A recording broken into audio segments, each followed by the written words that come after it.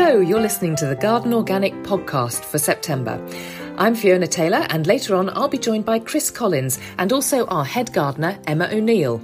We're regrouping somewhat after a long, dry summer, and we'll be spending some time talking about our observations of how that affected our own gardens, and we'll be answering your questions on what you can do now to restore your growing space ready for next year. In recent years, our friends and colleagues across the organic movement have initiated a campaign known as Organic September. It's designed to encourage people to put nature first in their shopping choices and to give a shout out to those farmers, food producers, smallholders and gardeners who are practising organic methods. Later on, Chris and Emma will be sharing some insights into why they chose organic horticulture in the first place. But before we get started, I'd like to thank our sponsors, the Organic Gardening Catalogue. Why not check out their amazing range of organic plants and seeds? If you're a member of Garden Organic, you'll get 10% off. And as a podcast listener, you can get free delivery if you visit organiccatalogue.com/POD5. But hurry, as the offer only lasts for a limited time. And if you're new to organic growing, we'll have a reminder of the 5 key principles of organic gardening that we live by at the end of the podcast. But first, I'm off to catch up with Chris in the potting shed. Hi Chris, how are you? Yeah, it's been a testing year. I mean, in the 36 years I've been in horticulture, this is the driest I've known it, to be honest. Really? Really? Yeah. Goodness me. I've seen yellow straw grass before quite a few times, but the length of the dryness has been quite incredible. And, you know, and just at the moment, I mean, looking around in London, the trees are already looking a bit autumnal. You know, we're in September, you'd expect them to go a bit longer. So that as, you know, yields on the allotment out of certain crops have been much lower. It's had a big effect, it really has. I found that obviously we were metering out water like lots of people and really thinking twice. And I remember last month we talked about making sure you look after your younger plants. If you're going to sacrifice other plants in terms of your watering regime, don't sacrifice the younger ones till they've got off to a start. Because I've got a well. I know that's very, very unusual. It just happens to be the part of the town I live in. We share a well with our next door neighbours. I just took the decision at some point to top up the pond. I couldn't bear it. It just shrunk right down. And it's been in for 6 months, and already it's got things relying on it, you know. And I thought, I can't let the birds down, I can't let the dragonflies down. I need to get this back up again. And the well water is exactly the right pH. So we ran a hose and a pump off the well and filled up the pond. I'm so glad I did. I felt like that was the right use of water. Definitely. I think interventions are required. You just got to choose the ones you feel are important. You know, and I'm looking at sort of trees in London, and you think, well, they're quite resilient. If they're going to drop leaves earlier, I'm confident they'll come back next spring. They're the ones that have been there a little while. So you can kind of let that go a bit. You can let go of basis stuff that's going over early because it overwinters as root ball, give it a mulch next spring, give it a feed, it'll be back. But some things do require intervention, especially when, like you say, there's other nature involved. But some things have loved it, haven't they? I mean, I've got sunflowers that are, you know, absolutely rocketed. I mean, they're fantastic. It's the best display I've ever seen. Yeah, sunflower. We got a load on the allotment. I did a mix of them, and they've just been, well, you know, sunny summer, sunny sunflowers. They've actually had a ball, haven't they? They really have. Rebecca's, I've walked down the road today. There's all the Rebecca's in London, absolutely smothered in flower. Nerines, which are normally you see in the Mediterranean, flowers on them this year. And I associate them like a bougainvillea. I associate them with being abroad. It's incredible how that this warmer temperature, some things are reacting in a different way. And we have the garden at Ryton. We've got a patch of Jerusalem artichokes. I can't wait for those flowers. They're due out late September, but they're already budding. They're really tall, and of course they're part of the Helenium family. So it's a bumper year for them. I think it is one of those years where some things have done really well and some things haven't. In terms of food, definitely I've had poor results from my spinach, my salad leaves, those sort of crops, because they just bolt in this heat. They go, well, they can't deal with it. Yeah, well, the conditions are bad. Let me set seed. It's instinctive. On the other things, the more sort of Mediterranean stuff I've grown. Yesterday I did a crop. I laid it all out on the table. You know, there's melon, pumpkin, there's grapes, there's raspberries that look amazing. There's cucumbers, courgette. The only thing I got that was a little bit temperate is I got 2 beautiful cauliflowers, and I don't know why that is, but it's all that sort of Mediterranean hardier stuff that's done really well this year. Yeah, that's definitely the answer. I mean, I am afraid I left various things because I was so enjoying the flowers. I'm not a good vegetable grower, I've decided, because I get too excited about the flowers. And so I then let them run on and set seed. So my artichoke flowers are just absolutely beautiful. I mean, what am I doing? You know, I could have had a really terrific crop of artichokes, but I got so transfixed by the flowers and how many bees I counted on one artichoke head. I counted 14 bees.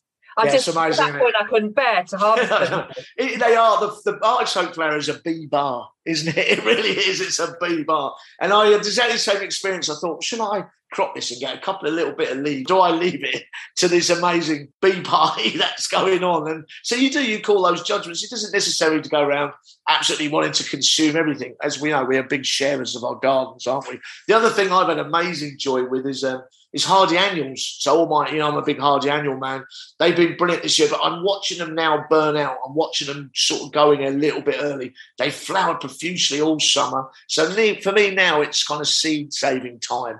I know that I won't have to purchase those plants again next year, those seeds again next year, if I go around and I graze things like calendula, the English marigold, love in a mist, nigella, those really sort of common, even the sunflowers, all of those can be grazed. They might revert a little bit DNA-wise to what they were before they were hybrids, because I bought some hybrids. A good example of that is if I use Aquilegia. It might be a bright red one this year, but it could possibly be purple next year, because they can revert when you seed collect them. But that just means I've got all this sort of real, in a way, native or local stuff that I can graze off, put them in, dry them out on a tray, put them in the shed on the allotment, dry them out, then I'll bag them up, probably put them in a bit of Tupperware, and they're all ready to go next year. So that's an interesting one, because seed saving sounds like it should be really complicated and only something that experts can do.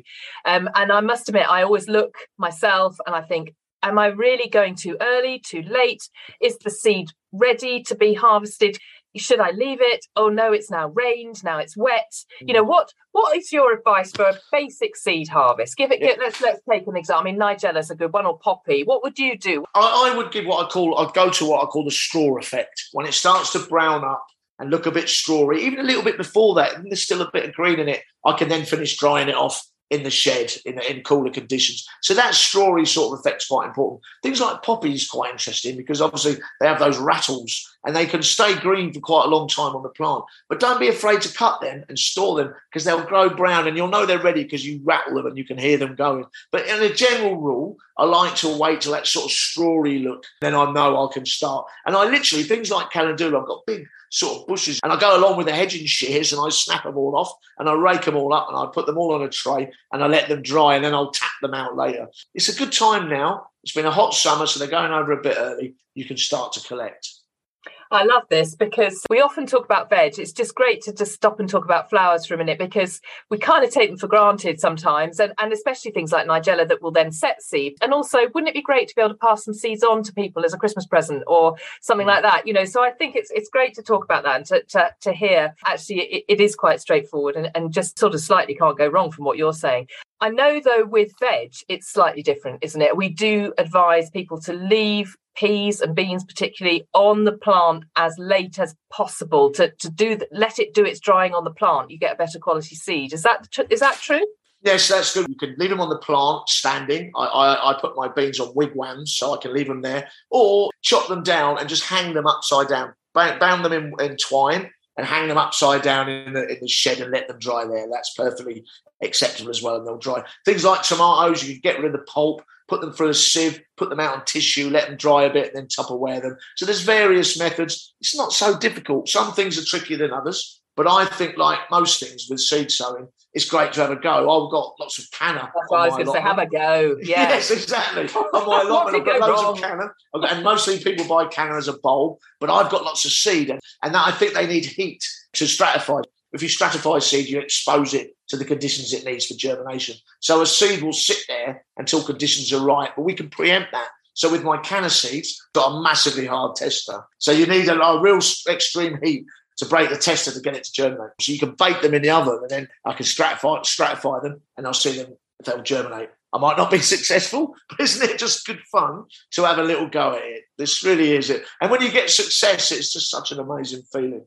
So saving seed is another form of harvesting, really. And I did want to mention my fruit, which has done quite well this year. I've had a bumper harvest off my fig tree. I've had loads of raspberries. How's it gone for you on the fruit front? Well, yes, I've had a little raspberries have been okay. I'm jealous if you've got loads of figs because they are the most wonderful fruit off the tree. But I had a brilliant strawberry session earlier in the year. But I don't know whether to expand my fruit growing. But I have a minimal amount of fruit on the allotment. I don't grow that much fruit. I should maybe try to do a bit more. I had a gooseberry on there. Turned its nose up at me this year for some reason. I don't know why. But next year I'll give it a good mulch, prune it out so it's all the centre and it's nice and open. In fact, last night, I'm going to boast now, Fiona, forgive me, I had a heritage tomato, mixed heritage tomato, raspberry and mint salad with a little bit of olive oil, all fresh out of the garden. And I had it with a bit of trout and it was fantastic. We were sat there last night going, well, you know what? It's worth going down that allotment just for that. It really was. Have you ever put tomatoes and raspberries and mint together before? Well, no, it was not my idea. I have to admit, I did get it from a recipe book.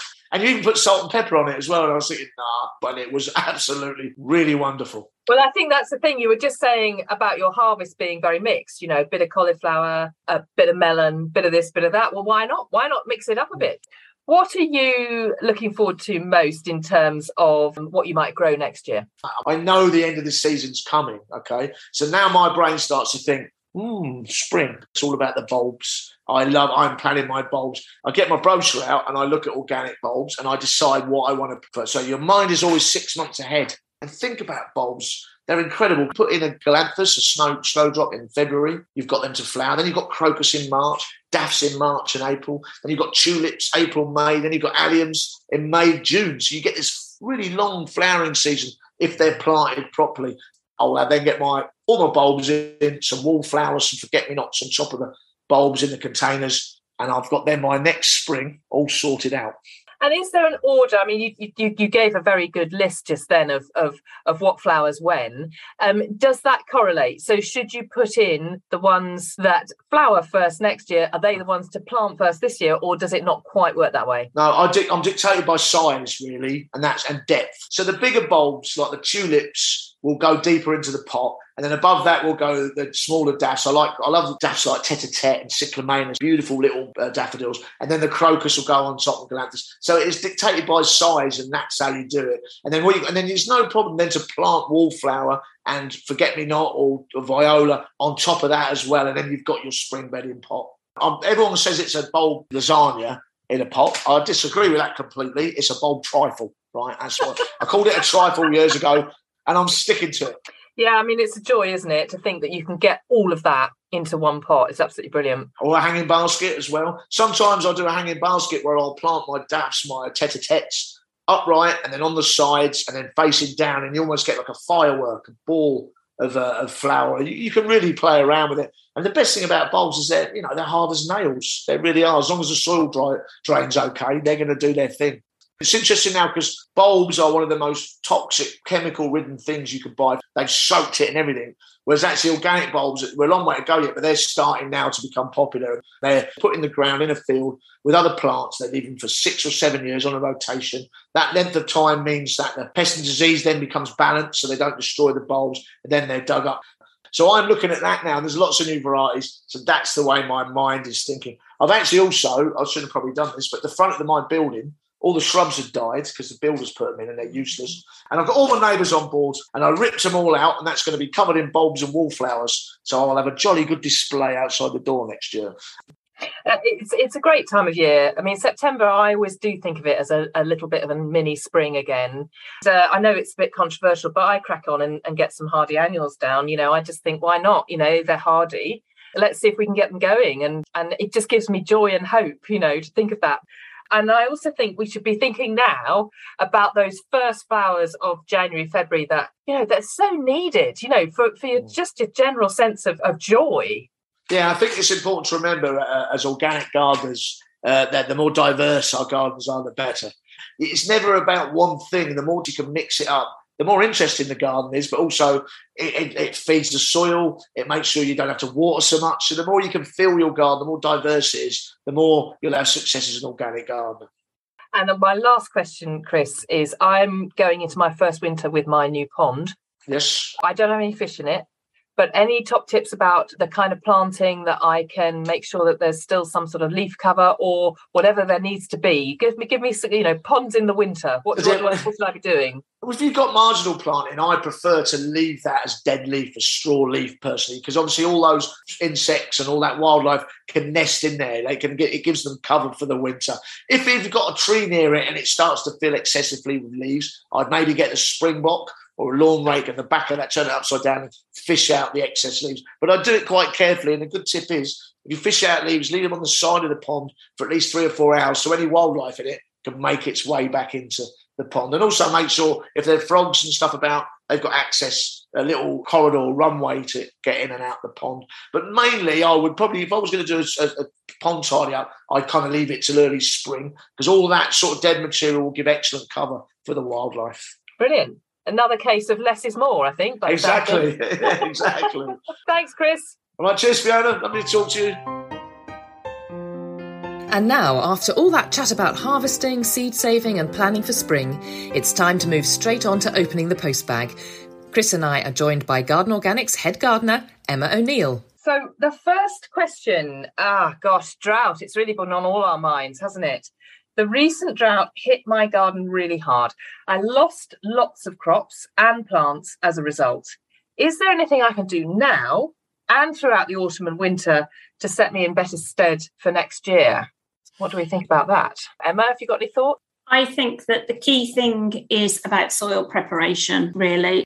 So you need to have the right soil for the crops to be able to withstand these sorts of changes in temperatures. The climate change is very real. This year it's been a drought. Next year it might be that we're faced with flooding. So soil preparation is key. So adding plenty of organic matter to it during the autumn.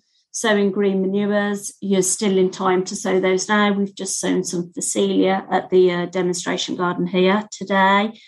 And also looking out for crops that you know can withstand certain weather conditions, really. Or perhaps trying your hand at perennial veg instead. That could be a good alternative sometimes. So just to dig in a bit, would you dig in that organic matter or would you lay it on the top? Well, that really depends on whether you are a no-dig or a dig gardener. So, as you know, personally, I love to dig the soil because I just like the feel of it and the way it makes me feel, really. But if you're no-dig, you'd put it on the top as a layer of mulch. If you like to dig, you can just lightly turn it over into the soil, but you don't really need to be digging it down because during the autumn and the winter, the worms and the microorganisms will take it down. The weather helps it go into the soil. It just depends on how fit you're feeling, really. And we talk about green manures a lot, but which ones would you recommend this year? If you're sowing it now, as I've said, the Phacelia is good because it germinates quite quickly, and we've found that actually it will germinate in this heat. Winter tares are quite good. Vetch, if you're no-dig though, you want to try and use some that you can chop and drop on the soil. We've tried that before with the ryegrasses and buckwheat and chop them. Or alternatively, if you are going to use something like trefoil or clover, you need to chop them down before they start going into flower. Okay, anything you would recommend, Chris, in terms of preparation for next year? Well, certainly Emma's right in terms of the healthier your soil, the more chance it retains moisture, retains nutrient, and those plants will get through harder times. I had a massive problem with runner beans this year because I didn't get the moisture I should have given them because I was out of town quite a lot. They tend to struggle. So definitely attention to irrigation when the plants are young. Later, you can get up that good rule of watering deep and less often because the roots will get down then. But make sure you water them properly early in the early doors. And just hedge your bets. This year, it's interesting. This year, I've had massive glut of tomatoes. I've had peppers. Chilies have been brilliant. I've even had melons on the allotment. But the temperate stuff, the salad crops, the rocket, some of my root crops haven't done so well. Brassicas, they've kind of failed this year. So the fact that I've hedged my bets a little bit means I'm still cropping. And one thing I've noticed is the drop is coming sooner. When I say the drop, I mean the autumn. Things starting to finish earlier. It's definitely happening. So the drought wasn't too bad for you, unlike our listener who didn't have such a great year. What are you doing in terms of preparing your plot for next year, Chris? Well, certainly I'm planning, and hedging your bets is a good little phrase to remember. You know, you have tomatoes, you have peppers, but you also have your temperate crops, or mix and match a little bit because you don't know what the weather's going to do. But really, the horticultural golden rules have been set out by Emma. Soil health, and then I've said make sure you irrigate properly at the start. But start thinking about it. If you feel a little bit down that your allotment or your garden is looking a bit sad now, don't worry, nature rolls along. Get planning for the next phase. And it brings us into the next question, actually, from Felicity, who says, what should I be thinking about growing right now? So it's that time of year, isn't it, when we kind of don't want it all to be over. You know, we want to have another burst. And I know for myself, I do actually sow quite a lot in September, but then I've got a greenhouse and not everyone's got that. So how would we advise Felicity? What could she be thinking about growing right now? Emma, have you got any thoughts on that? Well, we've tried some peas. We have sown things like lettuce and chard, but because of the extreme temperatures, we have actually sown them in trays as opposed to directly so that I can keep them cooler. If you've had a wetter sort of climate, things like carrots, you can continue to successional sow right through to September. Also things like chard and chicory, they will tend to stand. So that's what we're going for at the moment. Turnips, but I must admit here, because the weather's been so hot and so dry, I have really abandoned all hope with my brassicas. Chris, what about you? What are you thinking about sowing right now or growing? Well, it's quite interesting, Emma saying abandoning the brassicas. And normally this time of year, I'd still be sowing salad leaves. And I even put runner beans in a month ago with hope that we'd get some rain and they would go. So I'm quite into continual sowing, but it's just my allotment is bone dry. If I try to rake it even, I'm getting covered in dust. My shoes are full of it afterwards. And as a gardener, you're part weatherman. And I'm looking at the situation now and I'm thinking, you know what? It doesn't really bode well for me seed sowing. If it was out my back door rather than an allotment and I could get out there and water every day, if I had that sort of time, I might think about it a bit more. But actually at the moment, I'm holding fire and I'm hoping some rain will come. And then I might think about, sowing some winter crops and some maybe late salads, etc. But at the moment, it's just too dry. It makes the earth totally hard as well. I mean, you can't do anything. You can't create a line to sow in. I brought some late potatoes.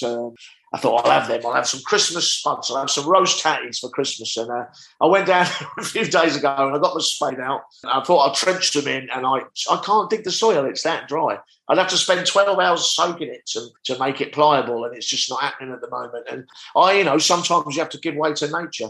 Yeah, and we've had to water our ground before we sowed our peas today, because even just trying to dib in the peas, it was absolutely rock hard. You do need to be mindful of your conditions, really, because otherwise the last thing you want is to be disappointed, because you've put that work in, you've got that seed, and then it fails. Just bear in mind your conditions and go with that. And as Chris said earlier, the more diversity you have in the garden, the more likely you are to have some successes, and then you won't be so upset about any failures that you get. I liked what you said earlier about sowing in trays, giving you the opportunity to shift them around, look after them much more closely. And I know this time of year, I've had success with potting up some perennial herbs that then just quite happily go through the winter outside in pots. So, it'll be thymes, rosemaries, a little bay. Sometimes I've had a success with Italian parsley, just happily just carrying on growing gradually through the winter. I think that's great, because it means you've always got something. You've got a little bit of something. You can go out and have a smell of it. You can go out and get a few leaves and they can just go on the top of your meal. And I think that for those of us who are in it for the joy of growing, it's great to think that actually if you have a couple of pots through the winter and you've got space for it, that's as good a way as any to sort of, feed the addiction. Yeah, and you can sow salad crops in pots quite readily, because then you could stand them in a shadier, cooler area and they're more likely to germinate. The other thing is your perennial veg, so things like the Jerusalem artichoke, they've absolutely loved this and they will extend your cropping season. So there's a lot to be said for sort of, mixing it up and trying as many things as possible, really. So this is a wonderful question we've got here. I've just started my first garden, which I want to manage completely organically. That's great to hear. What's the one thing you wish you'd known before you started? I love this. I think this is going back down memory lane. Let's go to you, Chris. What's the one thing that you wish you'd known before you started? Well, I suppose in a little way, it's be prepared. Not everything to go your way. You take it for granted that you have a knowledge and it's all going to go your way. And gardening just isn't like that. Like life, wisdom is born from error. It really does sort of work that way. I'll give you an example. When I was a head gardener at Westminster, I wanted to grow some Echinopsis, and it's a very dry soil there, right in the centre of London. And everybody said to me, "You fool, Mr. Collins, you'll never grow Echinopsis," which is a Nepalese woodland plant, beautiful blue flowers. So I put it in. I sowed it from seed even. And I put it in, and the first year it came up and it looked amazing. And the second year, never saw it again. It just gave up its ghost. So I just don't think you're ever really in control of the situation. So don't be put off if things don't go your way. Obviously, I'm going to say this, do a bit of homework. Your soil's important. Your aspect's important. Don't think you can just walk away for 3 weeks and come back and everything's going well. You need to give it your love every day. So just make sure you get those basics right. But at the end of the day, have a go. Emma, what's the one thing you wish they'd told you before you got into it? Patience, and more patience. So particularly when you're organic and you're under attack from pests, you need to get the balance right, and you have to wait, really. You have to wait for those predators to come in and help you out. And also, I think it's a good thing to start with things that I consider quick wins, because it boosts your confidence a bit. So I remember when I very, very first started, I sowed some carrots and absolutely nothing germinated. And I phoned up my old lecturer and I said, the packet said sow them in February and I've done everything right. And he said to me, "Emma, it's freezing cold. Why would anything germinate?" And so I think sometimes, as Chris was saying, a lot of it is born out of experience. Don't always just look at the packet and think, "I'll do it now, that's what it says." You will get more and more in tune with your own little microclimate and your own space. And as Chris says, just give it a go. What's the worst that can happen? Something doesn't grow, try again.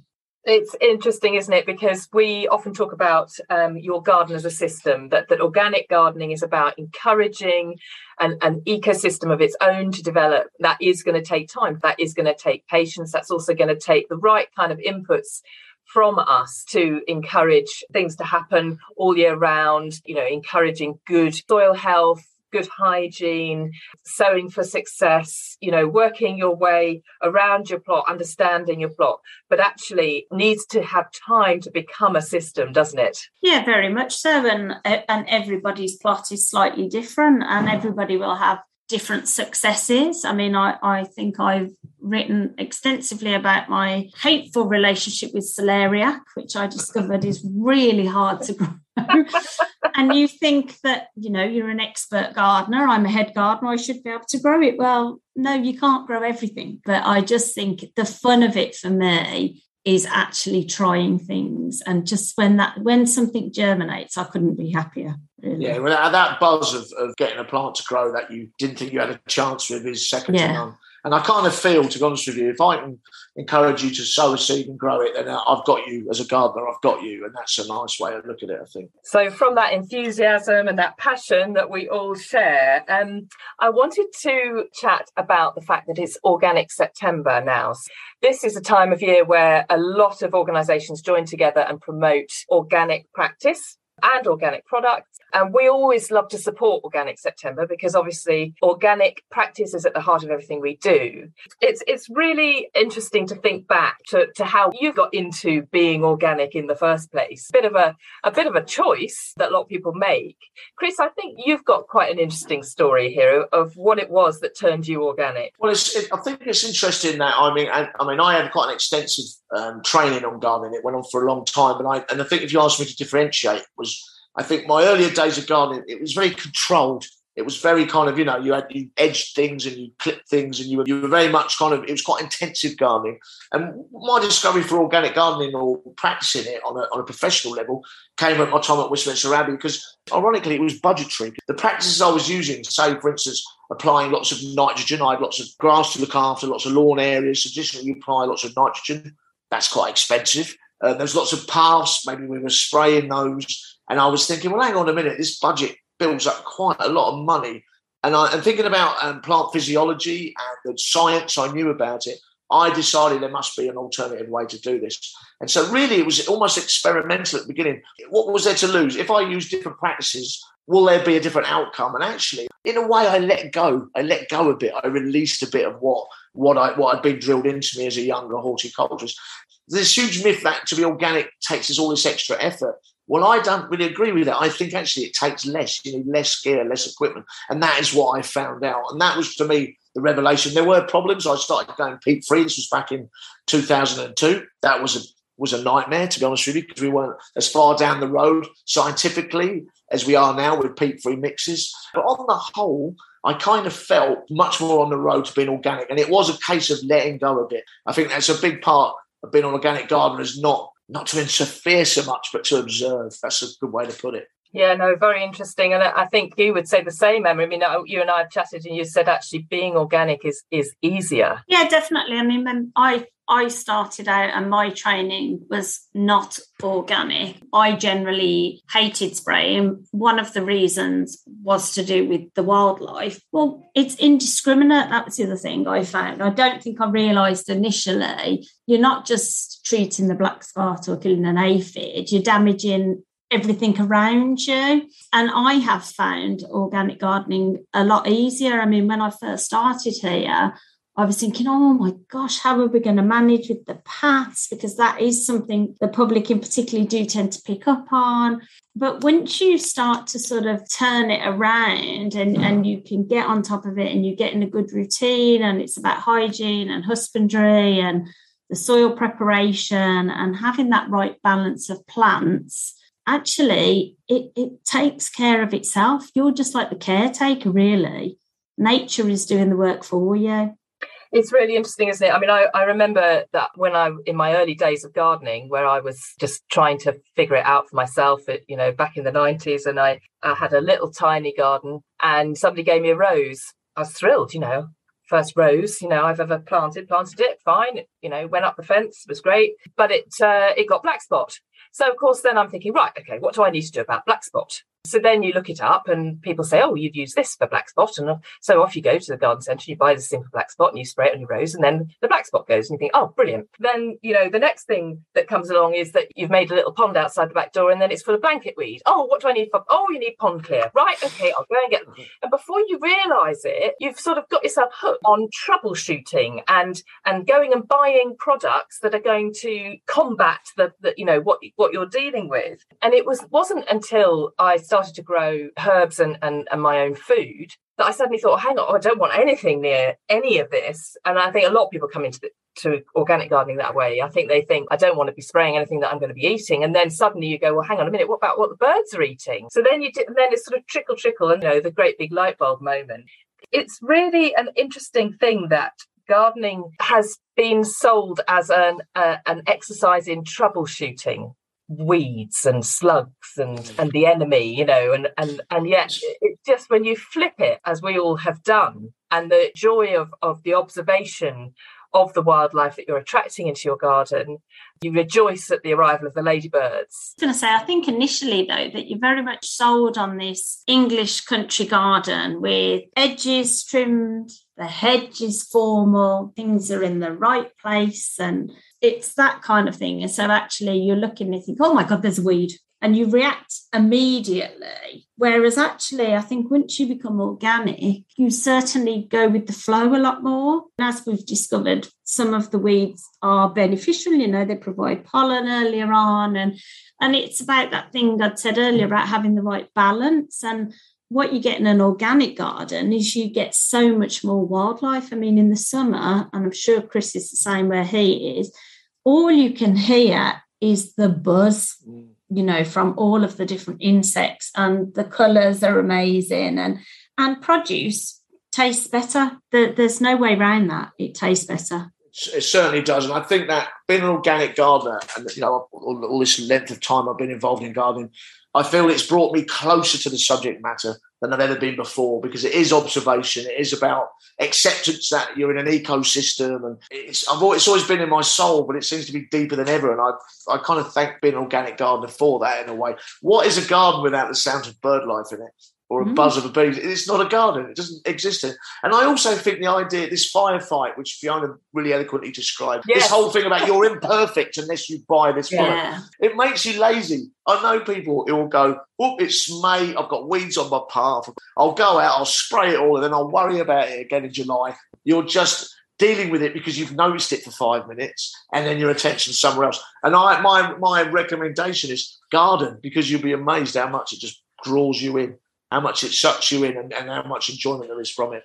Now, I know we're talking about gardening, but I've thought a lot this month, particularly about our friends who are involved in organic farming and how much of a sort of mission they are on a much larger scale. And how much of a huge benefit that is, that actually the more of us who are adopting organic practice on whatever piece of land we've got access to, the better for nature, the better for the wider world. And Emma, when you're gardening, are you thinking of other people? Well, obviously we've got the Heritage Seed Library here. We've also got the 5-acre community farm here. And we've got a training centre here. And so all of us are doing our own bit in our own way. And, you know, the pollinators and the beneficials, they don't distinguish between what's a farm and what's a garden or what's a tiny container. They're all doing the same job. And so anything we can do to assist is worthwhile.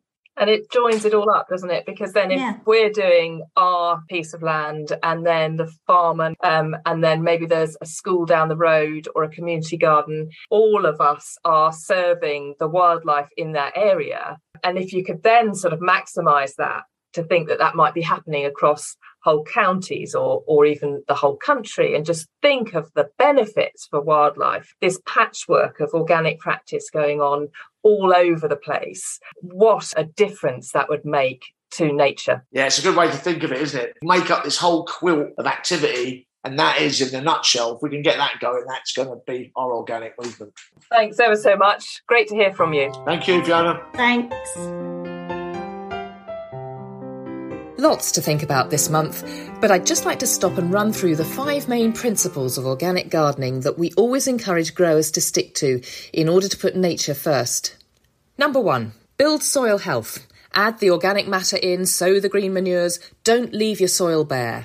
Number 2, encourage biodiversity. Plant a wide range of plants, do all you can to help insects, birds and small mammals. Number 3, use resources responsibly, especially water, energy, wood and plastic pots. Number 4, avoid using harmful chemicals. You'll eradicate far more than the weed or the pest you're trying to address. And 5, observe your growing area to keep it healthy, staying on top of problems that spread, such as bindweed or mildew. You can find more detail about organic gardening on our website at gardenorganic.org.uk. We always love to hear from you, so do get in touch with us via social media if you've any topics or questions you'd like us to cover. We're at Garden Organic on Instagram, Facebook, Twitter and LinkedIn. Our thanks again to our sponsors, the Organic Gardening Catalogue, and to Kevin MacLeod for providing the music. That's it for Organic September. Until next month.